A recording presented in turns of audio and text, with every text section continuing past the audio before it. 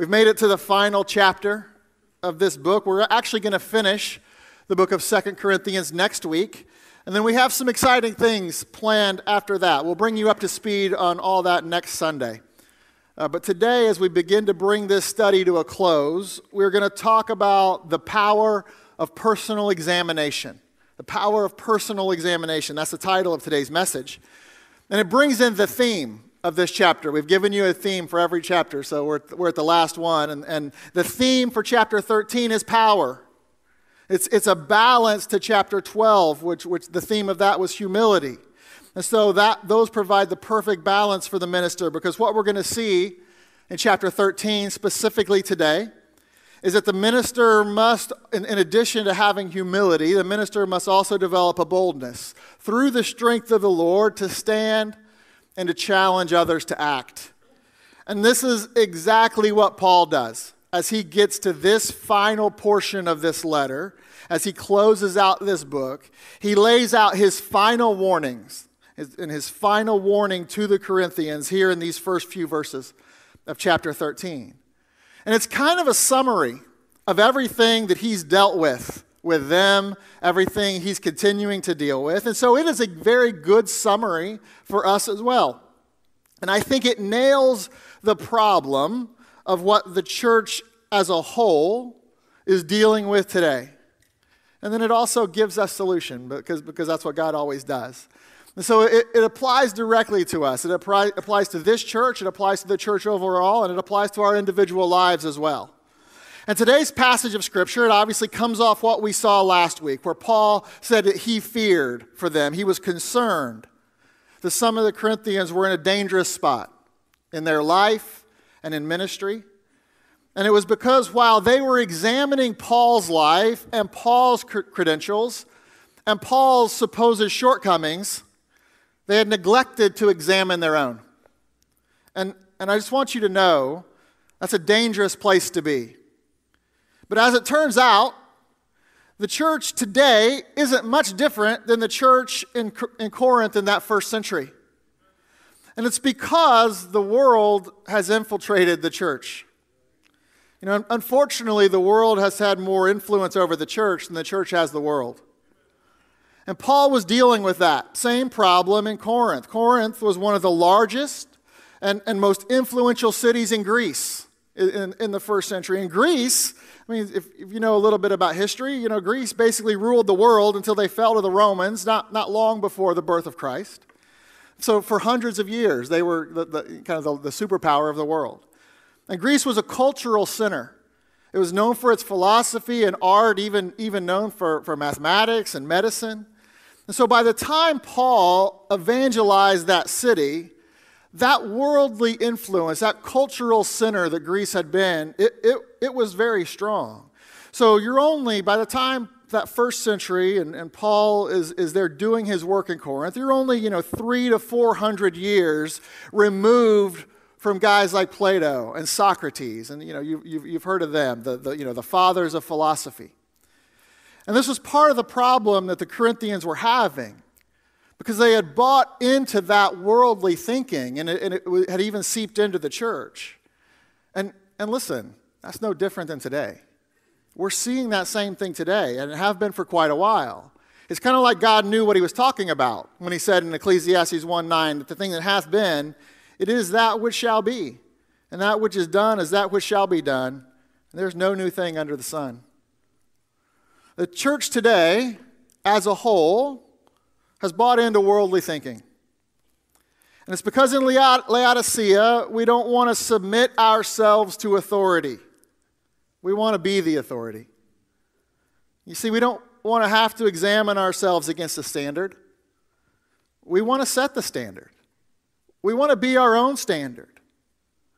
We want to determine the rules so that we don't really have to look into the mirror of God's word and see how we line up against that truth. And that, of course, is a societal problem, but unfortunately it's more than that. It's a church problem too. It's a Christian problem. And listen, worldly philosophy, or maybe not even worldly philosophy, just philosophy in general, and that line of thinking has always had some influence over the church. Now, oddly enough, some of it God used for good, but not most of it. So I'm going to give you a very quick and kind of ridiculously oversimplified view of philosophy and worldly philosophy and how it has impacted the church, or maybe even better said, how it has impacted people's view of truth. So, we'll just start there in Corinth. So, back 300, 400 BC, you had those original Greek philosophers. Socrates, Plato, they had a huge influence, even till today, but certainly into that first century. Now, shortly after that, the Roman Catholic Church comes into formal existence. And we enter what's called the Dark Ages. And during the Dark Ages, truth was dictated from the Roman Catholic Church, and everyone was told what was true. Everyone was told what to believe. Now, it was distorted. It wasn't biblical truth. But if you went against it, you died. So they kept control that way. And then coming out of the Dark Ages, we have the Age of Enlightenment and Renaissance. We see the Reformation there. Sometimes it's called the Age of Modernism. And during that time, people said, let's actually find out what the truth is. We've been told what the truth is. Why don't we go find out ourselves? We're just as smart. We can use our intellect. We're just as smart as those priests or anybody else. Let's figure it out. We need to know.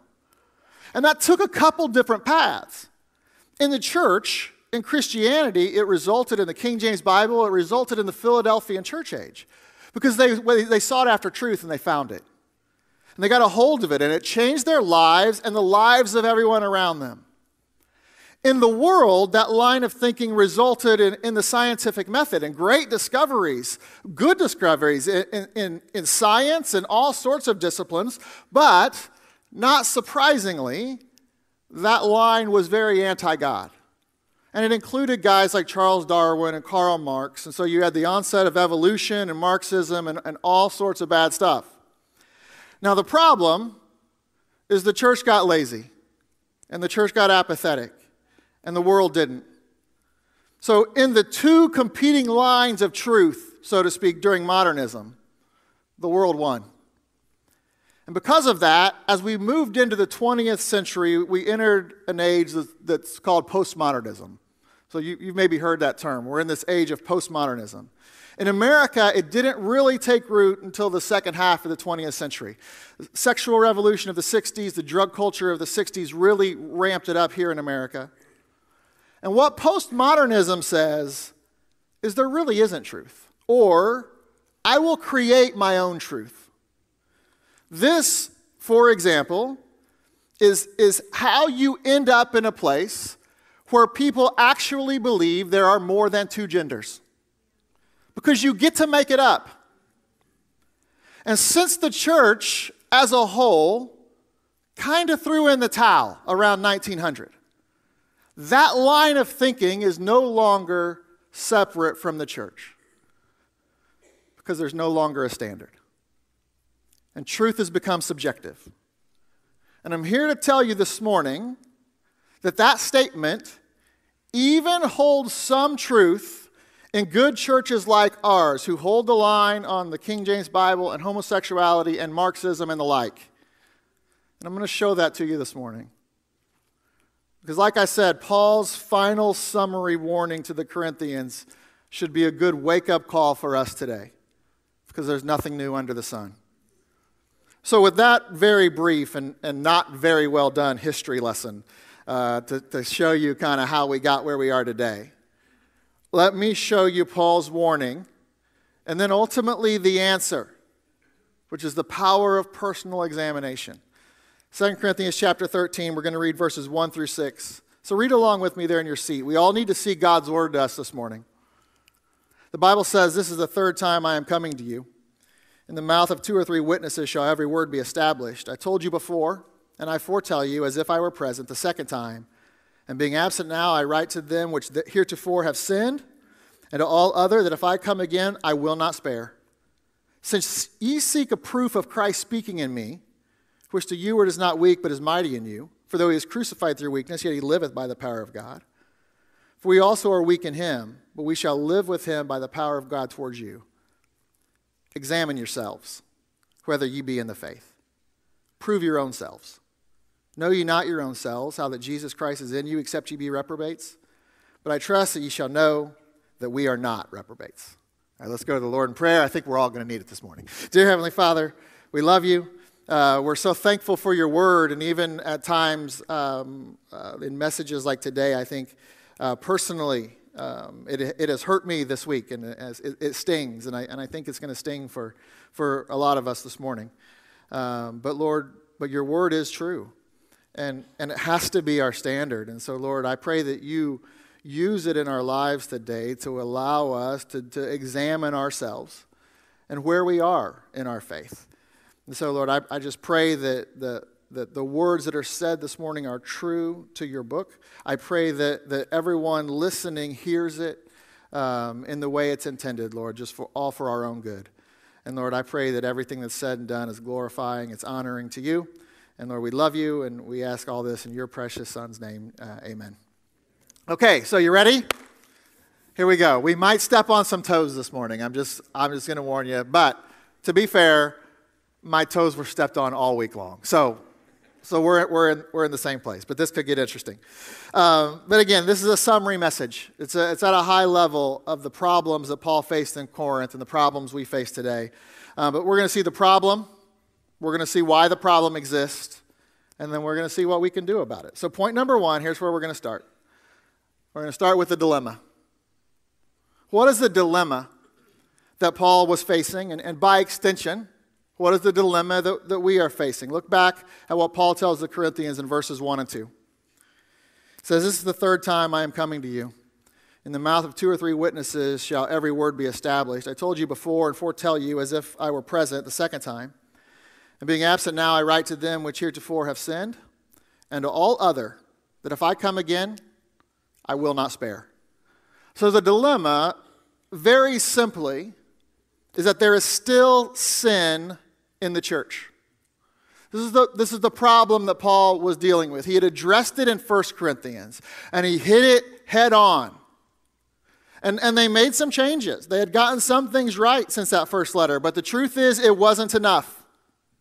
They were still allowing sin to be present and to be a part of their lives. And you need to understand what Paul is saying here. This is very strong language from Paul. He is warning them that he is going to come again to them. He's going to come to them for a third time.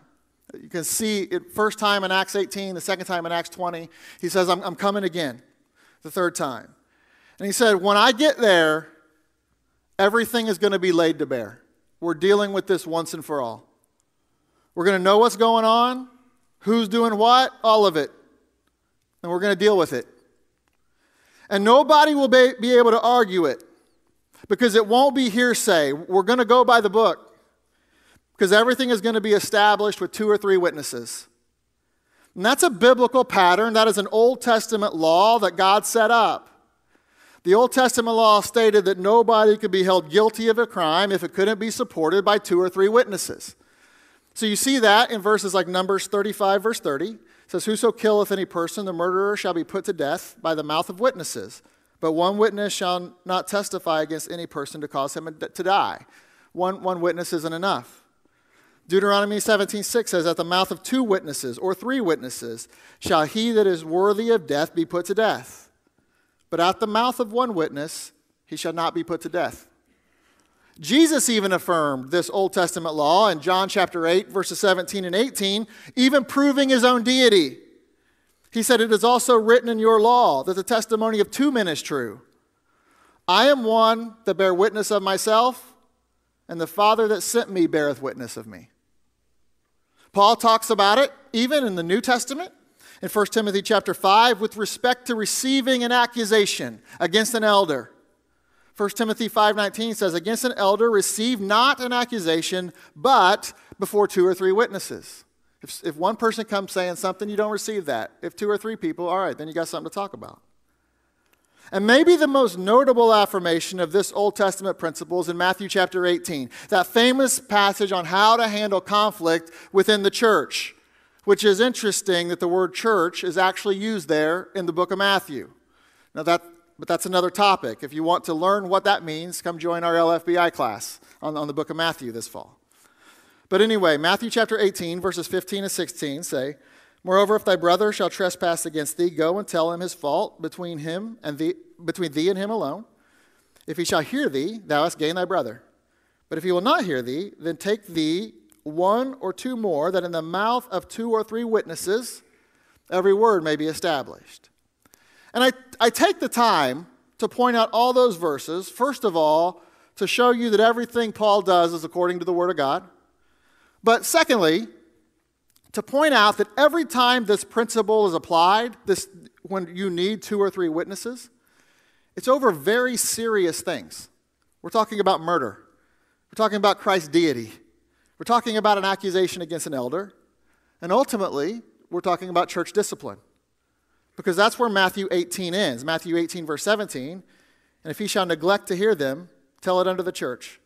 But if he neglect to hear the church, let him be unto thee as a heathen man and a publican." And that's the exact same thing Paul is talking about in 2 Corinthians 13:2, when he says, "If I come again and you guys are still in sin, I will not spare." He's saying, I won't spare you.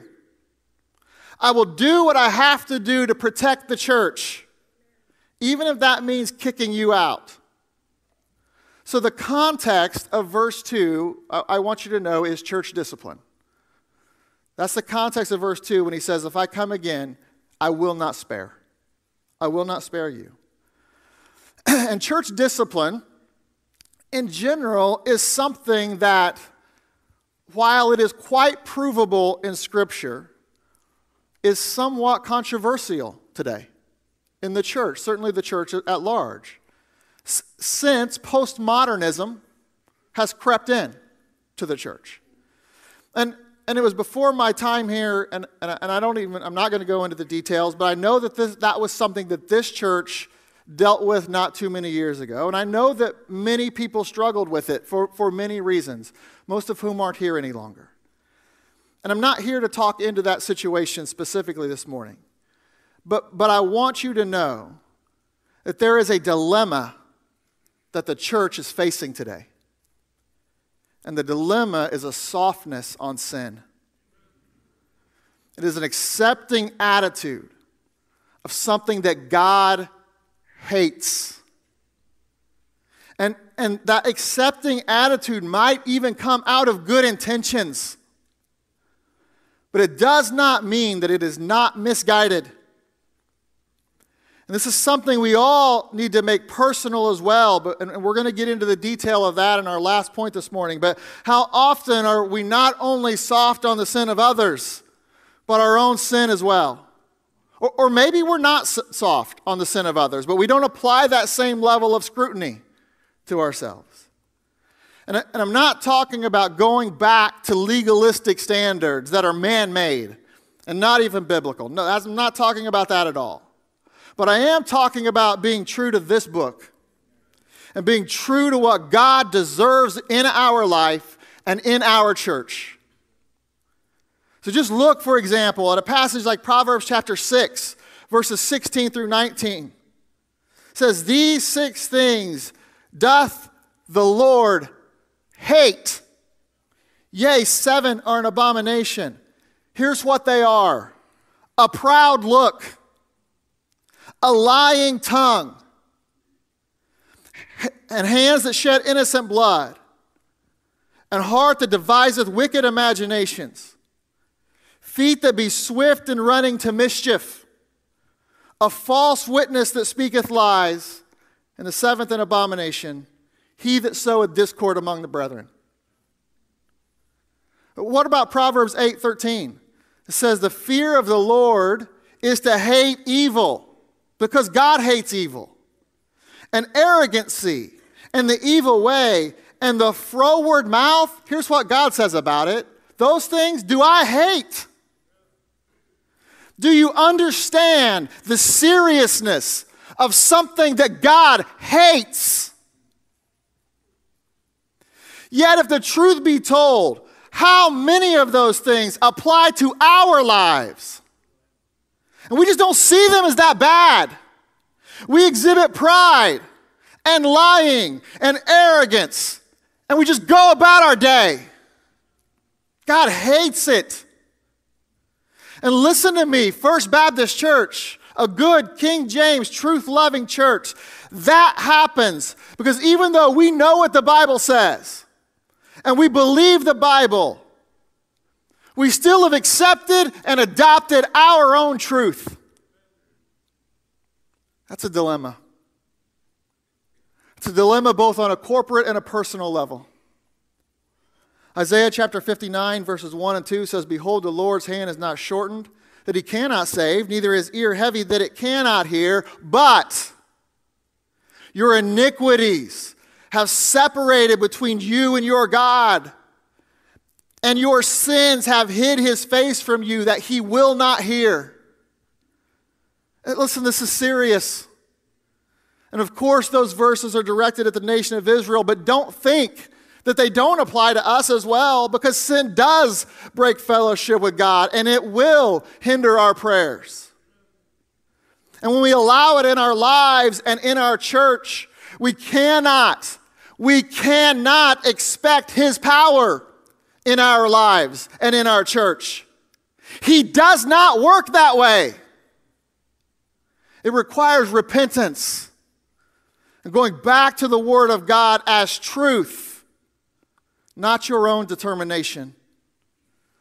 That means the Word of God must dominate the church and must dominate the Christian and bear its God-intended power and authority over all who hear it. You see, the only way, listen to me, the only way that the church, including this church, will ever effectively counter the dilemma of our time, this moral crisis, this spiritual crisis, the only way we'll overcome it is when the Word of God is working powerfully in the church to produce not just information, but holiness. And I hope you heard that, because holiness is the key. The impact of this church and the impact of your life is connected to your holiness personally and our holiness collectively. You know, there's a lot said about churches today and how to be effective and what methodology we should use and how we really should, the best way to reach the masses and to do this and that and how to be effective for the Lord. Most of it's nonsense. Here's the truth. But because I admit there is a problem with the church. And we're not reaching the masses like we should be. We're not doing what God has for us to do. But the problem with the church isn't that we have bad methodology or bad technology. You know how important live streaming is today, especially since COVID. That's how the world thinks. The problem the church has is that it's lost its interest in holiness. Churches and church members have become content to be fellowships of independent members with minimal accountability to God and even less to each other. Sin is accepted, at the very least it's overlooked, and the truth of God's word is only selectively applied. Listen, sin being addressed from the pulpit and or within the context of ministry relationships seems to be a dying thing. And that's not what God intended for the church. The church is to be a family of believers who are committed to the Lord, so we come together partly to hold each other accountable. That is what Paul assumed of the church, that was part of the deal. Romans 15:14 says, "And I myself also am persuaded of you, my brethren," the church at Rome there, "that ye also are full of goodness, filled with all knowledge, able also to admonish one another." And you know what the word admonish means in that verse? It means to warn, to reprove, to hold accountable. Paul said, I believe that all you guys are full of goodness, and you know the word of God. Therefore, you are able to speak truth in love. You know the word, and you're full of goodness. You can do it in love. You can speak truth in love, as Ephesians 4:15 says we should do. And you should do that with one another. That's part of what being a church member means. It also means you're open to receiving admonition from another brother or sister. If he or she is right and it's done in love, you should be glad for it. So you should willingly place yourself under the authority structure of this church because you don't want to fall into unrepentant sin. And if you are living a life outside of God's will, you should want someone to call you on it and to help you through it. There's great protection for the church and for you. And it fosters holiness. And it gives the church power. And it gives you power. That's why, going back to the context of church discipline, it is a good thing. I mean, the Bible requires it in certain situations, so it has to be good. But even beyond that, you should view it as a good thing for you personally because it provides protection. Because you shouldn't want to be part of the dilemma. You should want to be part of the solution. But how did we get here? As a church, universal, how did we get here? How did we get to this place to where we're accepting of sin and we make our own truth? And I know it's part of prophecy. There has to be a falling away and apostasy, and that's Laodicea. That's moving away from the preserved word of God as our standard, as our final authority in life. But beyond that, and for us personally, how do we get to some of the places that we've gotten to in our life? Maybe you're there right now. How do we become part of the dilemma? Well, it's because just like the Corinthians, we've bought into point number 2, the deception. We've bought into the deception, and we've been deceived. That's what Paul was talking about in verses 3 and 4 of our text. Look there with me. He just says, listen, if I come back, if I get there, you're still in sin. I'm not going to spare you. And he says, since ye seek a proof of Christ speaking in me, which to you word is not weak, but is mighty in you. And I'll explain all this. For though he was crucified through weakness, yet he liveth by the power of God. For we also are weak in him, but we shall live with him by the power of God towards you. You see, the Corinthians were looking at the wrong things. They didn't even believe that Christ was speaking through Paul. They wanted a proof. This is the guy that led them to the Lord, the guy that started the church. They had bought into the lies of the false apostles that we've talked about at length already. And they had been deceived.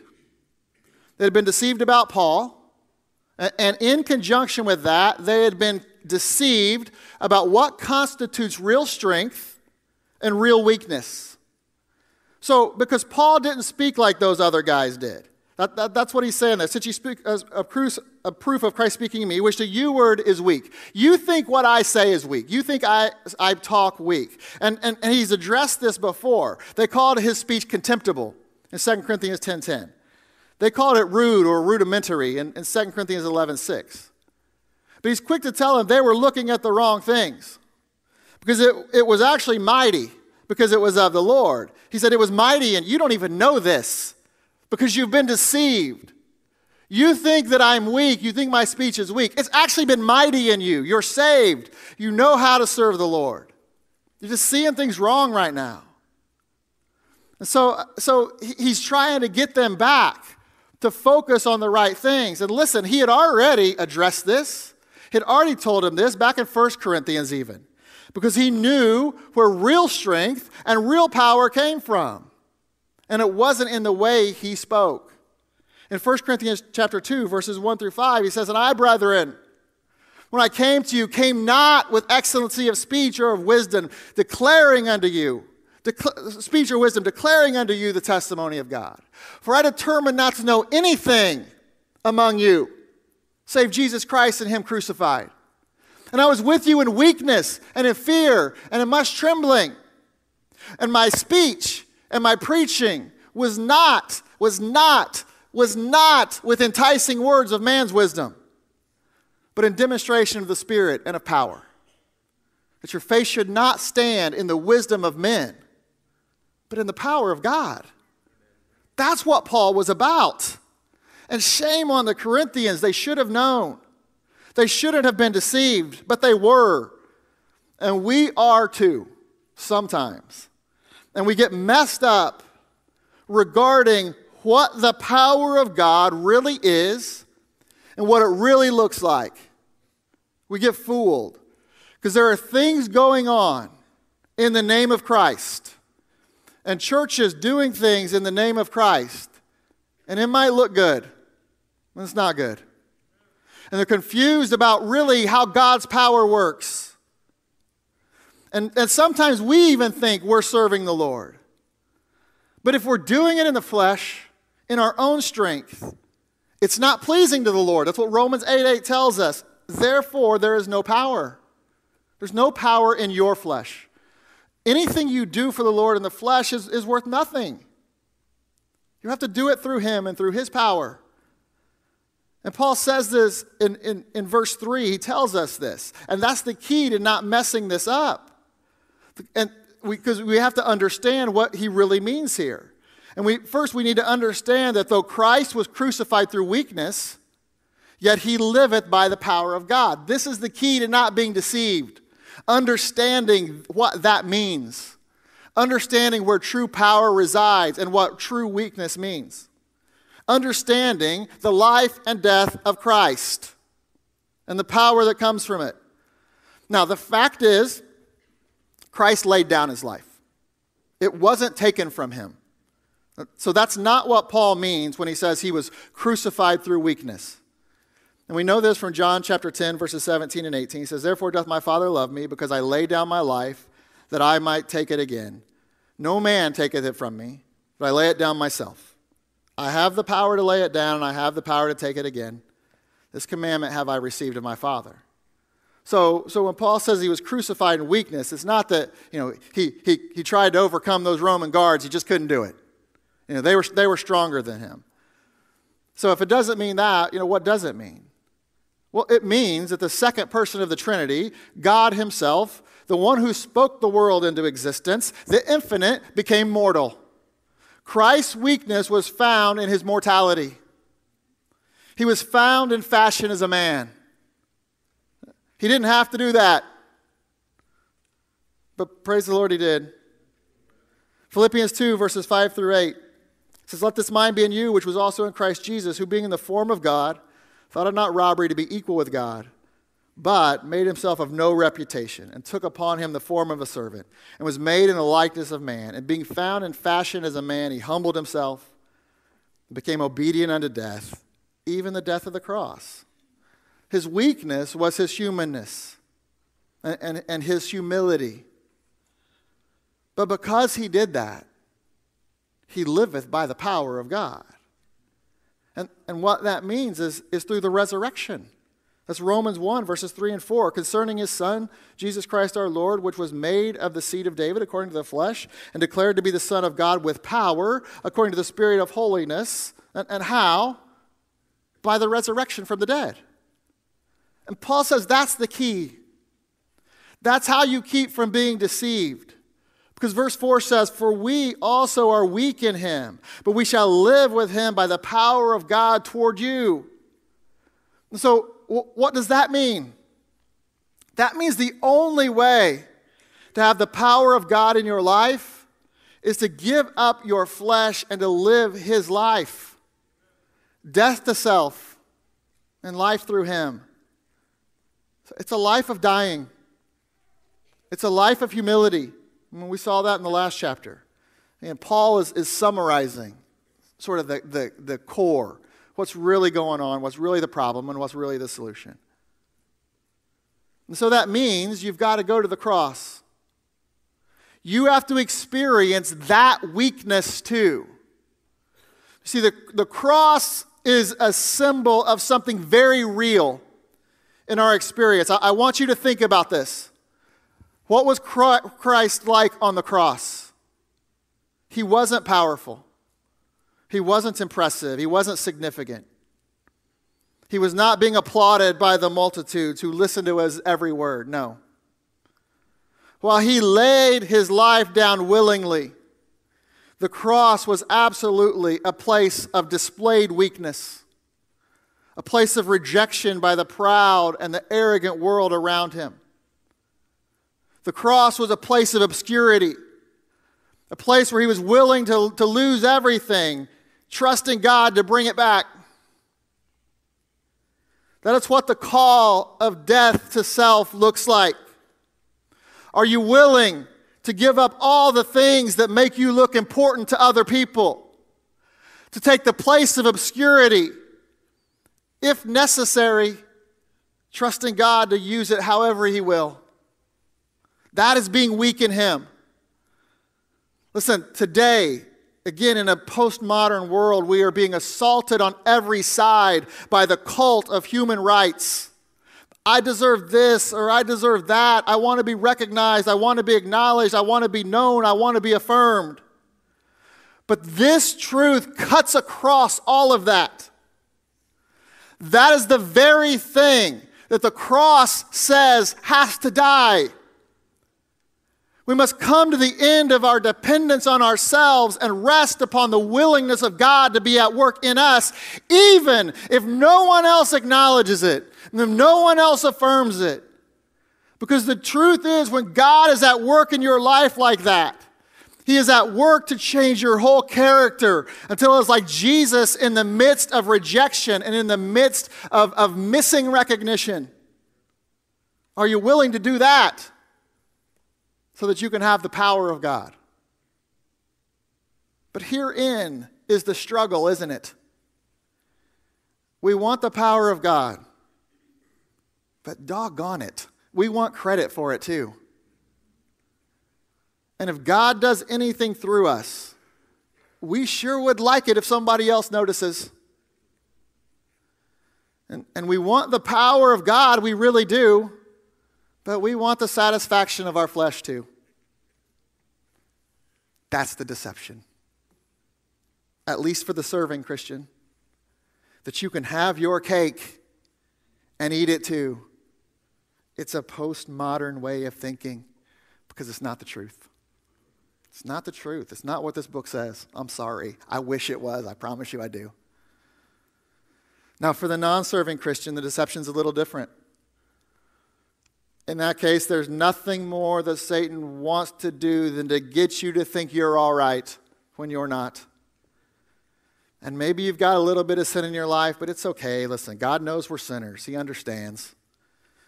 And you're not really connected to the church these days, but it's a different world out there than it used to be.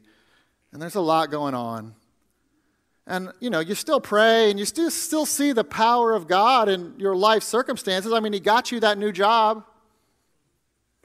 I mean, the kids have good friends. They're doing well. And life is about what you want out of it, not what God wants out of you. But really, who can be expected to give their life fully to the Lord in this way, like those preachers talk about? I mean, that has to be, at least at some level, that has to be a fantasy.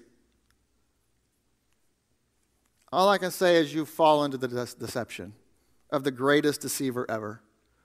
Revelation 12:9, and the great dragon was cast out, that old serpent called the devil and Satan, which deceiveth the whole world. He was cast out into the earth, and his angels were cast out with him. And listen, either way, while it's serving in your flesh or it's justifying your own lack of serving, it's just like the Corinthians, you're looking at the wrong things. And you're being fooled by how things look. Because listen, not all power is the power of God. There are other entities out there that have power too. Not everything that you think is of the Lord really is. Because that's what a deceiver does. He makes it look like the real thing. It wouldn't be deception if that wasn't the case. But not everything is. That applies to people. That applies to churches. There are people at churches out there that look like they've got it going on. And they look successful. And some people want that. And they want to be a part of that. And they get fooled because it seems powerful. But the truth is, God is nowhere near it unless it is done through Him. And I'm not making judgment on anybody, and I'm not making judgment on any church. I mean that. I promise you that. Listen, I'm guilty of this. We're all guilty at a certain level. That's not the point of this. I'm not calling out, again, no individual person. I'm not calling out any individual church. I think our church is guilty too.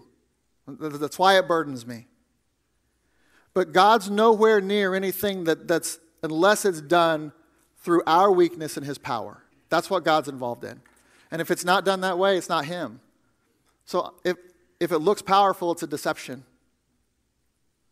Through his strength, which is only shown in our weakness, in our humility, in our death. So don't fall for it. Don't fall for the deception. So there's a dilemma, and it's sin in the church and sin in our lives, and that sin plays out in the church through service in the flesh, and the sin in our life plays out through our justification, our lack of accountability. And it happens because the devil's got us right where he wants us, and he's a deceiver, and we fell for it because it feels better, and it feels right, and it feels a lot better than this whole death to self thing. That doesn't feel good. That's terrible. And so this looks like a better option. It's just a different truth. It's just a different truth. And so he lulls us to sleep, and we think we're okay when we're not. And Paul knows how big of a problem that this is, certainly was for the Corinthians, and God knows how big of a problem it is for us today. So he doesn't leave us there. He gives us the answer. Now, you're not going to like it. I didn't like it. But he gives us the answer. And the answer is found in verses 5 and 6. And it's number 3, the decision. It's simply the decision you must make to examine yourself honestly before the Lord. Look at verse 5. Paul cuts through it all. He lays out the problem. He lays out the reason why. And now he says, you know what? Examine yourselves. First 2 words. Right to the point. He doesn't hem-haul around. He doesn't beat around the bush. He says, you know what you need to do? You need to examine yourselves. Whether you be in the faith. Prove your own selves. Know ye not your own selves how that Jesus Christ is in you, except you be reprobates? But I trust that ye shall know that we are not reprobates. You see, the answer to all this is to look within yourself with honesty. To go back to the beginning and accept God's perfect word as the only standard, objective truth, and use that as your mirror. But you just have to respond to what you see. That's what James tells us, James 1, verses 23 through 24. Be ye doers of the word, not hearers only, deceiving your own selves. For if any be a hearer of the word and not a doer, he is like unto a man beholding his natural face in a glass. For he beholdeth himself and goeth his way, and straightway forgetteth what manner of man he was. How often does that describe us? Man, we know that we're not what God wants us to be. And we look at that mirror and we're like, well, I'll come back to that tomorrow. I'll look again next week. I'm gonna go about my day, and you forget. You forget what manner of man you are. You see, how do you look compared to the Word of God? And when you see something that doesn't match up, do you change what you need to change? Do you repent of what you need to repent of?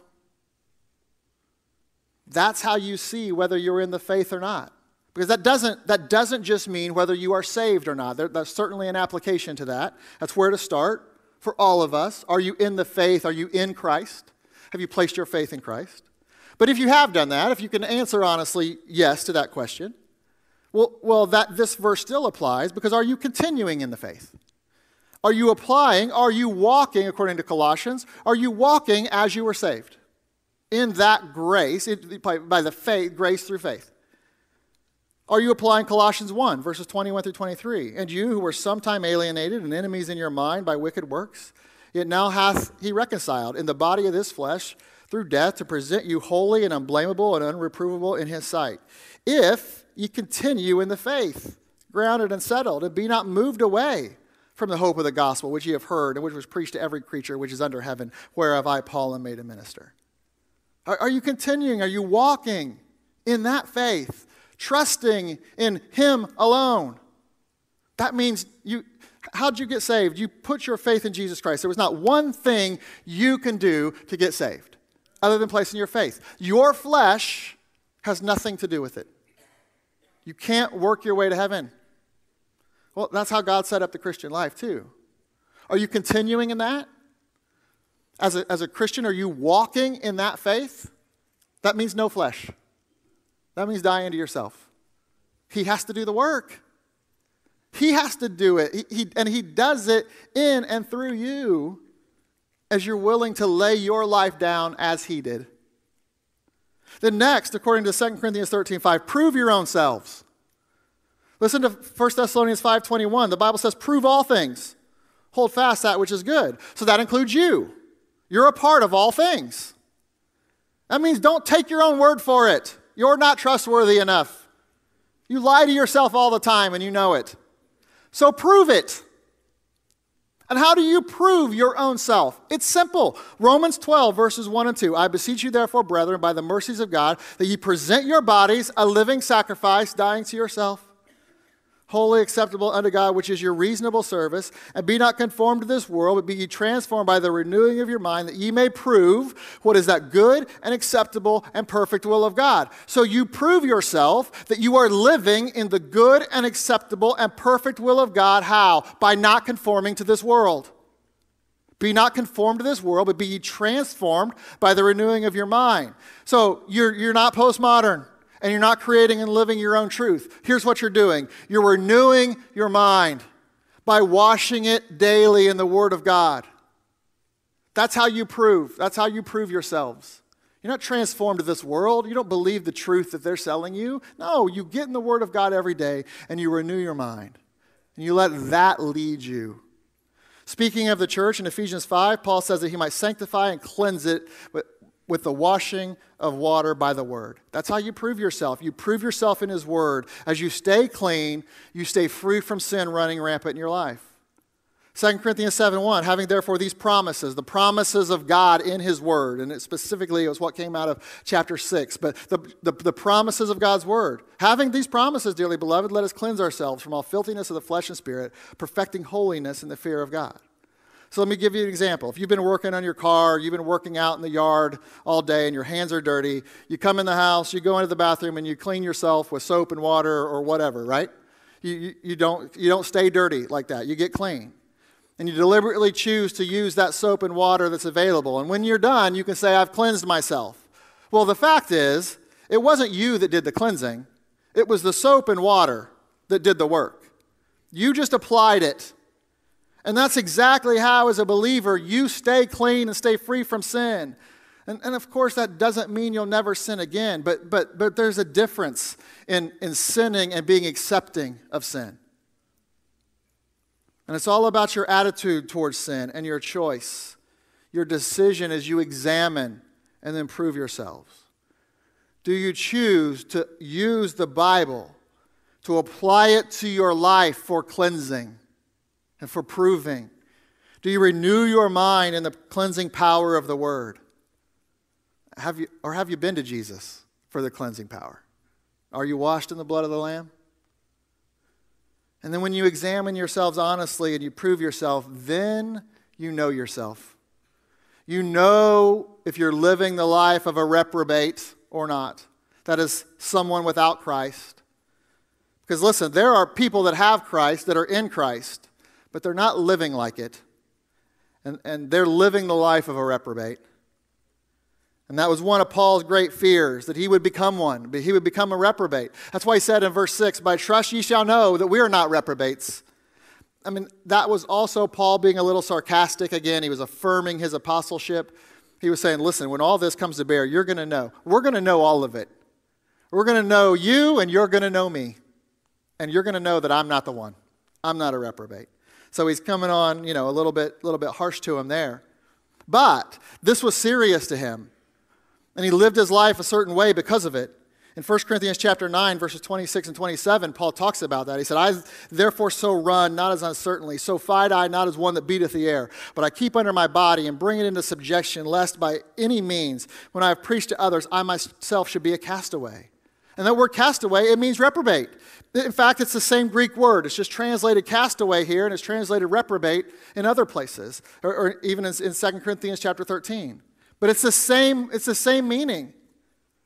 Paul said, I'm in a fight with my flesh, and I fight hard, and I bring it into subjection because I don't want to be a reprobate. I don't want to be a castaway. I don't want to talk about Christ and not live like Christ. I don't want to be a hypocrite. And how do you avoid that? How you fight that fight is through personal examination. Honestly examining yourself, proving yourself so that you know yourself. And this is a personal examination, but it also reminds me so much of a passage in Psalm 139 where David is asking the Lord to do this same thing. Psalm 139, verses 23 and 24, he says, "Search me, O God, and know my heart. Try me and know my thoughts, and see if there be any wicked way in me, and lead me in the way everlasting." And listen, this is a powerful verse, and this is a sermon all in its own, but because God already knows what's in you, and God already knows what's in me. But there is something as part of a personal examination to opening yourself up to the Lord. And not only allowing Him to do those things, but asking Him to do those things, and to point out within you anything that is wicked, anything that He hates. And again, you do that as you use this book as your only standard, as your mirror. And when something isn't right, you change it. You don't blame anyone else. You don't look for a scapegoat. You're honest, and you do the work to change. That's the solution. That's the decision you have to make personally to ensure that you're not part of the dilemma and that you don't fall for the deception. And that's really the answer. It's the only one. It's the only way. It's simple. And it's not necessarily easy, but it's simple. You just have to be willing to let the truth of God's word be the truth in your life. Don't compromise on that. Because if you compromise on that, you'll compromise on everything else. Let's have every head bowed and every eye closed. And as we bring this service to an end, I just want to ask you, will you examine yourself this morning? Will you take this time and the words that God spoke to you this morning to look within and to see if you are part of the dilemma, to see if you've been deceived, or to see if you're in the faith? I told you that verse meant more than just in the faith with respect to salvation, but I don't want to miss that application because it certainly means that as well. So are you? Have you placed your faith in the saving work of Jesus Christ on Calvary's cross as a payment for your sin? Have you exchanged your sinful life for His perfect one? If not, you can do that right now. And I'm going to pray, and we're going to sing one final song. And if you have any questions about getting saved, why don't you come forward while we're singing, and we'll have someone show you what it means and how you can settle that in your heart today. Dear Heavenly Father, Lord, we love you. We're so thankful for your word. And Lord, I do pray that the words that were said today, I understand the harshness of them. I understand that it's a hard saying. And Lord, I did my best to be true to what you taught me through your word. And I pray that everyone hears it in that spirit. Lord, we're in this together. And Lord, I desire for this church more than anything to have your power. And the best I see it, there's only one way to that. There's only one way to that end. I don't care what we do. If we're doing it in our flesh, it doesn't mean anything. I don't want that. I don't want to be a part of that. Lord, I want to be used by you. I want you to have all the glory. And Lord, I pray that us individually will ask ourselves that question. And as a church, Lord, I pray that you will move us to that end, to be used by you, to see your power work in our lives, in the lives of our children, in the lives of our families, in our marriages, at our jobs. Lord, please use us. But Lord, I know we got to decide. We got to decide to get out of the way. And Lord, that's a tough decision. Lord, I pray for everyone in here as we all look at our own personal lives and examine ourselves, that your Holy Spirit will do the work that only it can, Lord, to convince us and to convict us of the truth of your word and our need for it and it alone in our life. Lord, we love you. We thank you. We ask this in Jesus' name. Amen.